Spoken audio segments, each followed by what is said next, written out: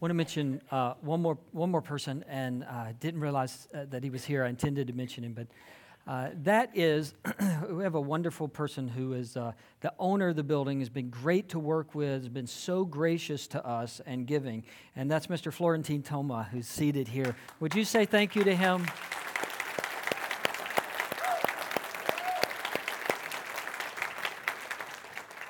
Has really, really been gracious to us, and I am grateful for that.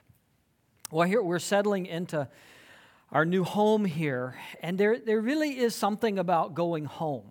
Right? No matter how much you like to travel or how much you like to see new places or like to go away, and some of us like to go, and that's a great thing, but it's also nice to come home. Right? Your bed, your couch, your carpet, like your familiar surroundings. It's just nice. Your pets, if you have pets, like this is our home, this is our routine, this is our place. There's something nice about coming home. It's homey, right? You know, the stuff in the refrigerator is the stuff that you like. You put it in there. You don't have to ask somebody if you can go get something out of the pantry and eat it. You just go get it, right? You can eat a whole bag of chips wherever your wife says you can eat it, right? It's that sort of, I'm home. You know how the TV remote works, right? Maybe you know how the TV remote works. You like the colors because you picked them out, and even if you're tired of them, you picked them out. And it's your home. You could change it if you want. You could get totally new color if you want with some paint. Homes, most of them have kind of a quirkiness to them somewhere. Like there's a corner that you're not really sure what to do with, or it's awkward, and so you don't know how to hang anything or paint anything. You're not sure. There's a room that it's not obvious where the TV should go or how the furniture should be, or it was supposed to be a bedroom and you needed it to be an office, or it was supposed to be an office and you stuck a kid in there and made a bedroom out of it. Homes usually have kind of a little oddity about it. Homes have most homes, they have a smell. You know what I'm talking about? Now, you don't smell your home smell because you smell it all the time, right? And your nose doesn't pick up. But when you go to somebody else's house, you ever do that? You go, oh, they have that smell, right? And you don't know that when people come to your house, they do the same thing. Oh, right? Some of you are making a note, get air fresheners on the way home. Yeah, that's home. Anybody, when you were a kid, threatened to run away from home? Like, you ever have that moment, you were 4 and I'm running away, I don't want to be on restriction. And now if you're in my generation, like if you grew up in my generation, your parents said, well, let me help you pack. I don't want you to forget your underwear. Let me help you out. Like our parent, my generation, our parents, they weren't overly concerned when we threatened to run away. Like some of them wanted us to run away. Like, would you just give me 2 days? Just find somewhere to sleep. Jesus told a story about a runaway one time. As a matter of fact, it's one of his most famous stories. If you don't know it, don't worry about it. You'll know it by the end of the day. But he tells this story about a guy who decides to up and leave. Like, I'm done, Dad. I'm running away. I don't want to live under your roof anymore. I don't want to obey your rules anymore. I'm done. I'm leaving. It's in Luke chapter 15. If you have your Bibles, Luke's over close to the end, about 2/3 of the way through. It's in the New Testament. That's the second part of the Bible, which starts Matthew, Mark, and then Luke is the third book of the New Testament.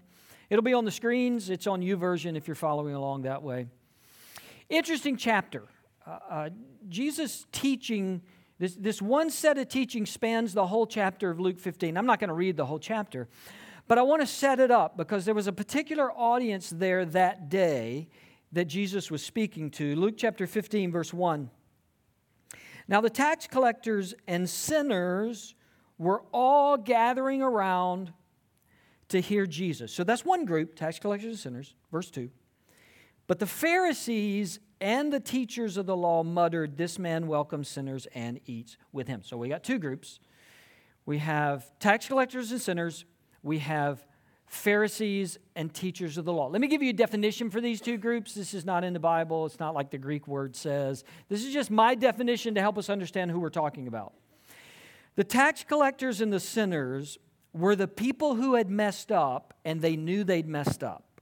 Like there was no denying. Not only did they know they'd messed up, everybody knew that group had messed up. If you were a tax collector, you worked for an occupying government, the Roman government, to take money from your people, sometimes exorbitant money, sometimes way more money than they were due. If you were a tax collector, you were sort of like a traitor, and nobody liked you. And if you were a sinner, then you were, well, a sinner, right?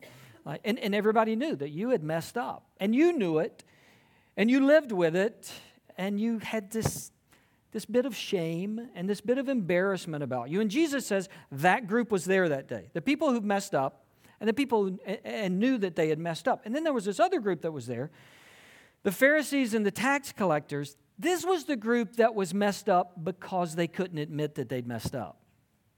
Like they wanted everybody to believe they'd never messed up. These were the people who tried to keep all the rules and be really moral. They were really religious in the sense that they wanted you to think they were perfect, they'd never done anything wrong, which does something to your heart, right? When you're trying to convince everybody that you've never messed up, like you're the one person in the whole world who's never ever messed up, Jesus said that group was there. Pretty much every time Jesus taught, these two groups were there. Like people who knew I've blown it really badly, and there's probably no hope for me. And this other group that thought, well, I'm better than everybody else because I haven't blown it, or at least nobody knows how badly I've blown it. They were always there. And we don't know what the breakdown was. Was it 50-50? Was it 70-30? We don't know. We don't know if there was another group there. Jesus just says these two groups, they were there, and they were almost always there when Jesus taught. As a matter of fact, they're here this morning. I mean, if we divided ourselves into two groups, that's what we would get. We would get a group of people who know that they've messed up sometimes. And they're not proud of it, and they're a little embarrassed about some of their past and some of their choices and some of their decisions, and they would like for people not to know about it, but they've at least admitted it to themselves. And then there's probably a group here, because there's always a group that wants everybody to think they're perfect. And that in some ways, they think even themselves, I'm perfect. I got this thing down. I don't mess up. And what they don't realize is they're messed up because they don't know they're messed up. And to these two groups of people, Jesus tells three stories. The first two stories are really fast. Both stories combined are 7 verses. There's not a lot of detail. I'll just kind of skim through those. Those are two stories about lost things. It's about a guy that loses a sheep, and it's about a woman that loses a coin. Lost things. And the thing about losing things is there's rarely an emotional attachment to things. Like when you lose a thing, you just replace a thing, right? Sheep is a thing, right? Sorry if you're an animal lover. Me too. I'm an animal lover. We got 2 man dogs at the house. We love our animals. But sheep, 2,000 years ago, sheep were commodities. Right? They were things. He loses a thing, he goes out and finds it and brings it back. A woman loses a coin, finds it, brings it back. And if you had been in the audience that day, you probably would have thought, cool story, bro. Like maybe it would have worked out that way. Maybe that's what they would have done. I don't know. It's one sheep, it's one coin. Maybe they would have done that. That's interesting. But there's no real emotional attachment to the stories until Jesus gets to story number 3. Luke 15, verse 11. Jesus continued, there was a man who had 2 sons, not sheep, not coins, not things, family, a child, his own.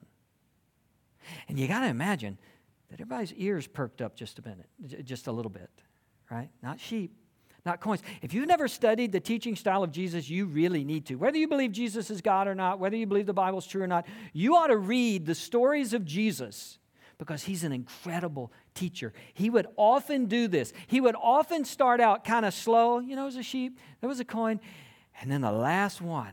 Now, there was a son. Think about that. A family member. Somebody you love. Somebody you've spent their whole life with. You've watched them grow up.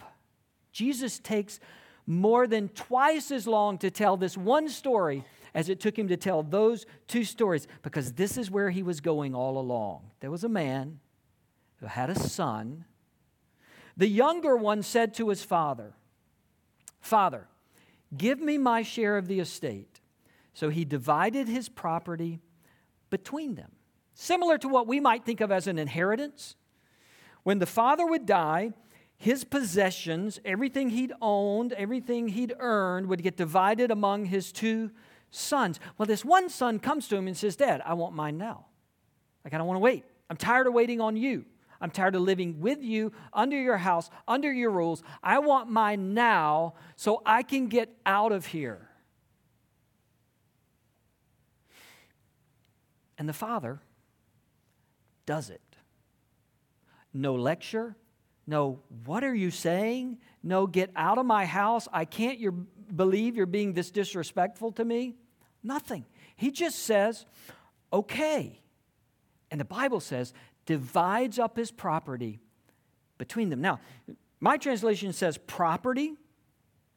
The original language, it's the word bios. We get the word biology from that, the study of life.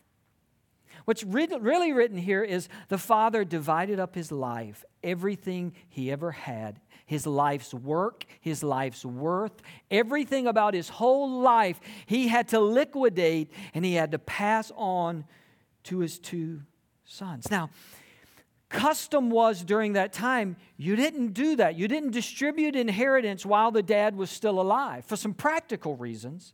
Number one, land was pretty important. There wasn't a stock market. Right? Land was how you provided for yourself and for your family. If you had land, then you had a place to grow crops and a place to keep cattle and a way to support yourself. It just wasn't the custom to give away your inheritance early. The other problem was there was no pension. There was no 401k. There was no social security. There was no safety net. If tragedy struck and you ran into problems as an older man, you had nothing if you'd given it away. So the whole crowd would have gasped. He did what? And maybe the most alarming thing was not the land itself, was not the inheritance itself. It was the attitude of a son to say to his dad, "You're worth more to me dead than alive. I wish you were already dead so I could get what's coming to me and I could leave." That was his attitude. And his dad said, "Okay, I will divide up my life," and watch it walk out the door. Verse 13. Not long after that, the younger son got together all he had, set off for a distant country. "See you, Dad. I don't want to ever see you again. I'm gone." And there, squandered his wealth in wild living. That didn't take long, did it? It's one of the reasons you didn't divide up your inheritances, because usually young sons aren't ready to make those sort of decisions. Usually they don't have the wisdom to manage that. And in Jesus' story, it didn't take long before it was gone. And the son ends up in a place he never planned to be. His resources are gone. Any wealth he had is gone. Anything he could depend on was gone. And to make matters worse, Jesus' story says there was a famine right after that. It's interesting how quickly we become undone when we're on the run. It's interesting how quickly circumstances change and shift. And once we've spent everything, we find a situation we never planned for. He ends up in a famine. He ends up with no resources. He ends up with no one to turn to. And then there are these two sort of perspective-shifting phrases that happen in the story. Two mind-shifting phrases. One of them is found in verse 14. "And he began to be in need." Like for the first time, he came to the end of himself and realized, I don't have enough. Like I don't have enough resources in myself to make this work. This is not what I planned. I didn't see this coming when I walked out the door. Isn't that the story of a lot of people? Like, I didn't see this coming when I walked away from God, when I walked away from my family, when I decided I need another spouse, I need another life. I didn't see this day coming. That's where he was. I didn't see this coming. And he realized he had a need. And of course, he did what all of us do. When we walk away, when we try to do it on our own, and we realize we're in need, he tried to fix it himself. He wasn't going to go back yet and admit that his dad was right. He wasn't going to go back yet and say, I was wrong, you were right. He goes and gets a job, but not just any job in Jesus' story. He gets a job feeding pigs. Remember, most of Jesus' audience at this point are Jewish. And they've been taught their whole life there is nothing more unclean. There's nothing more disgusting than a pig. Don't eat it. Don't touch it. Don't be around it. And so Jesus, again, master storyteller, he puts this young son in the worst situation that he could possibly be in. Not just in the pen with pigs, but Jesus' story is he wanted to eat what the pigs were eating. This is how undone he was. This is how great the need was in his life that he couldn't fill. And then there's that next perspective-shifting phrase. It's this one. When he came to his senses, my translation says. Some of your translations say, when he came to himself, and when he woke up. When he finally faced the facts. When he stopped blaming other people. When he stopped making excuses for where he was. When he stopped pointing fingers, when he came to himself, when he woke up one day and finally realized, I'm here because of my choices. I'm here because of what I did. I'm here because I chose to run from the Father. I'm here because I chose to leave home. This is on me. When he came to himself, he came up with a plan. He decided, I'm going to go home. Like I don't know what will be waiting for me at home. I don't know what the reaction will be at home. But his thought process was, the servants in my dad's house, like, they're doing better than I am. So I'll go back and I will beg my dad to just let me be a servant in his house. I don't have to be his son. Like, he doesn't have to claim me. I'll change my name if he wants me to. Just let me be a servant because they're better off than I am. And then he starts rehearsing what he's going to say. And when he gets this idea, he tries to come up with the perfect wording that maybe will make his dad be compassionate, will maybe make his dad be gracious. Here's the phrase he comes up with in verse 18. Father, I have sinned against heaven and against you. I am no longer worthy to be called your son. Make me like one of your hired servants. And maybe as he's going back, he's just rehearsing that again and again. I'm going to say it. I'm going to say it perfectly. I'm going to get word for word. And maybe my dad will have compassion. And there's a part of me that thinks nobody's buying it in Jesus' audience. There's a part of me that thinks that everybody's listening's going, that ain't going to work. Like, he's already given you half of everything he's ever owned. You walked out. You squandered it. Like, you blew your whole inheritance. It's not going to work. The group that's messed up and they know they're messed up, they think it won't work because it's never worked for them.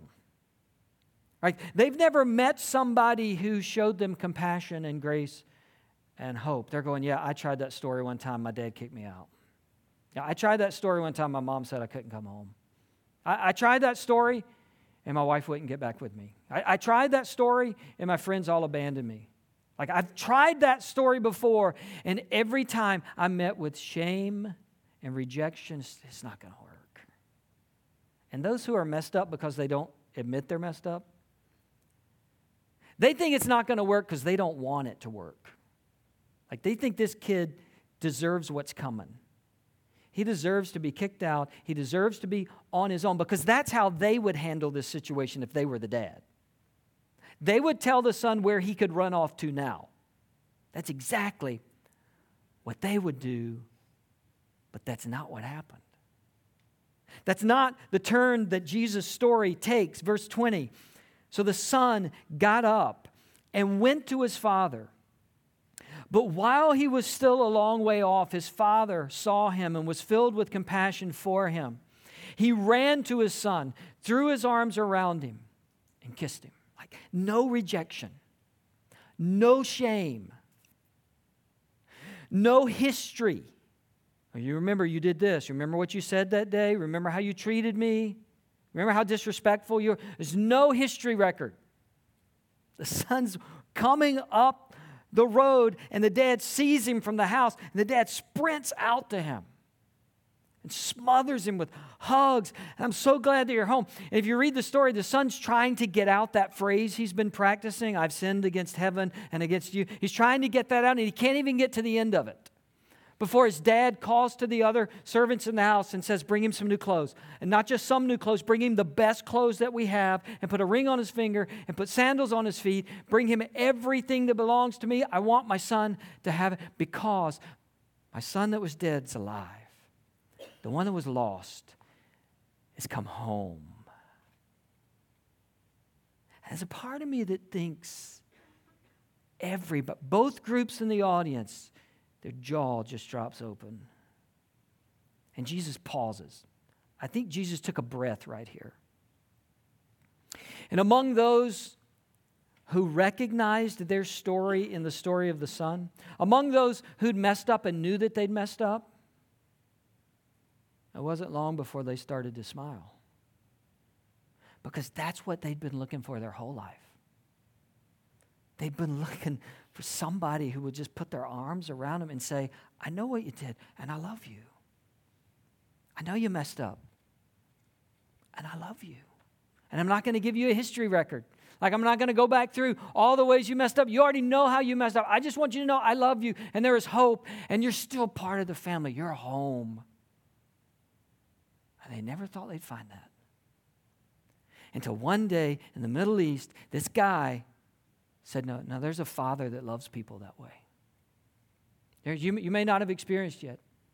There's a father that loves deeply, and nothing you do will stop his love for you. He would run to you if you would just come to yourself, if you would just recognize your need and you'd start towards him. Like, he would come after you, and he would put his arms around you.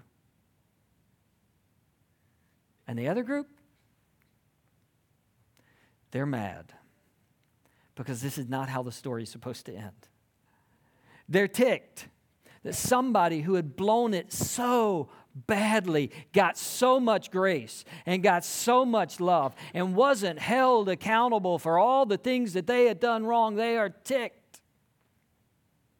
So that's when Jesus continued the story and said, there's one more character, and he's a lot like you. It's the older brother. He comes in from the field. He sees what's going on. There's a big party. And he says, hey, what's going on? And one of the servants says, well, your younger brother's come home, and your dad's throwing a big party for him. And he's ticked off. He's angry that his father would show this kind of grace and this kind of forgiveness and this kind of love to a son that had done everything possible to reject their father. He even goes to the dad. And he starts telling him, reminding him all of the ways the younger brother had messed up. He just starts listing, well, he did this, Dad, and he did this, Dad, and he did this, Dad. You ever notice that people who can't admit that they've messed up are really good at pointing out how other people have messed up? Like, people who can't honestly own their own stuff, their own mess-ups, are really good at pointing out how badly you've messed up. That's the older brother. Well, Dad, he did this, and he did this, and you should not let him back in this house. And the story closes with the dad saying, what are you talking about? This is my son. This is not a sheep. This is not a coin. This is my son that I love. And he was dead. I didn't know if I'd ever see him again. I didn't know if I'd ever lay eyes on him again. He was dead, and he's alive. He's standing right in front of me now. He was lost, and he's found, and Jesus walks away. because Jesus knows that there are people who get to a place in their life and they recognize their need. I mean, they had this plan, like it was going to work out, life was going to be great, and they were going to be a self-made person. They were going to solve all the world's problems, and they didn't need anybody's help, and they didn't need God especially. And one day they woke up, like they came to themselves, and they realized all that I've done, any success I've had, any failure I've had, all of that stuff, you pile it all up, and it doesn't fill my soul. Like something's not right. And when they turn to come home, they meet a creator God who runs after them and welcomes them home. And here we are. A new home. And I pray that we are a home that people can come back to, no matter how far they've walked into a distant land, no matter how many ways they got it wrong, no matter how many ways they've disappointed and embarrassed, no matter how much brokenness and baggage they come bringing back with them, that they would be able to come home here and they would be met by a group of people like their Father who would run to them and say, you can find hope here. You can find grace here. You can find love here. We're not going to give you a history record. We're not going to go back over all the ways you've messed up. We're just going to point you to Jesus. We're going to tell you that the Father welcomes you home. So come home. And maybe that's you today. Maybe you need to come home. Maybe you've spent the better part of the last years deciding that you didn't need God. And you didn't need religion, you didn't need church, you didn't need Jesus, you need this whole thing. But maybe today there's some part of your heart that's saying, it's not working. Like your heart is not satisfied. And I can tell you, the reason your heart's not satisfied is because you haven't come back to the Father. Like you haven't realized that your Creator, your Father, gave His life, everything He had, His only Son, divided up His Son for you. Whether you thought you were close to perfect or whether you knew you weren't anywhere close to perfect, the Father gave everything through His Son, His death on the cross, His resurrection, so that all of that could be wiped out, so that grace and hope and love could flow towards you. And all you got to do is turn and come home. All you got to do is turn toward Him, and He'll meet you, and He'll welcome you home and into His family. Would you bow your heads, close your eyes? Well, if that's you, don't keep running away. Don't keep pushing God and Jesus. Don't keep pushing them out of your life. The Father wants you to come home. And He waits with open arms. He waits with hope and love and forgiveness. He's given His life. He's given His Son, Jesus, for you so that you could be forgiven and whole and satisfied. I love the fact that the younger son, he couldn't even get all the words out before his dad had already embraced him. That's kind of the way God the Father is. Like, there's not a magic word you have to say. It's not like a magic phrase. You just have to know that you need Him. And you have to know that the resources you most need in your life is in Jesus. You have to believe that. Whatever words you want to put to it. God, I know I've gone far away, but I want to come home. I want to be forgiven because Jesus died and rose for me. Whatever words you want to say, however you want to phrase it, just tell God that you need Him in Jesus. Believe it and receive it into your life. God, I thank You for a beautiful story. And some of us have read it hundreds of times. Maybe it was new for somebody today. Some of us have just gotten used to this story. And we forget that we left home one time. We ran away one time. We tried to live life on our own one time. But we came home to find a Father who would wrap His arms around us. God, let Journey be a home where people can run back to. And then let us, like the Father, run to those who are turning. Run to those who are far away from You.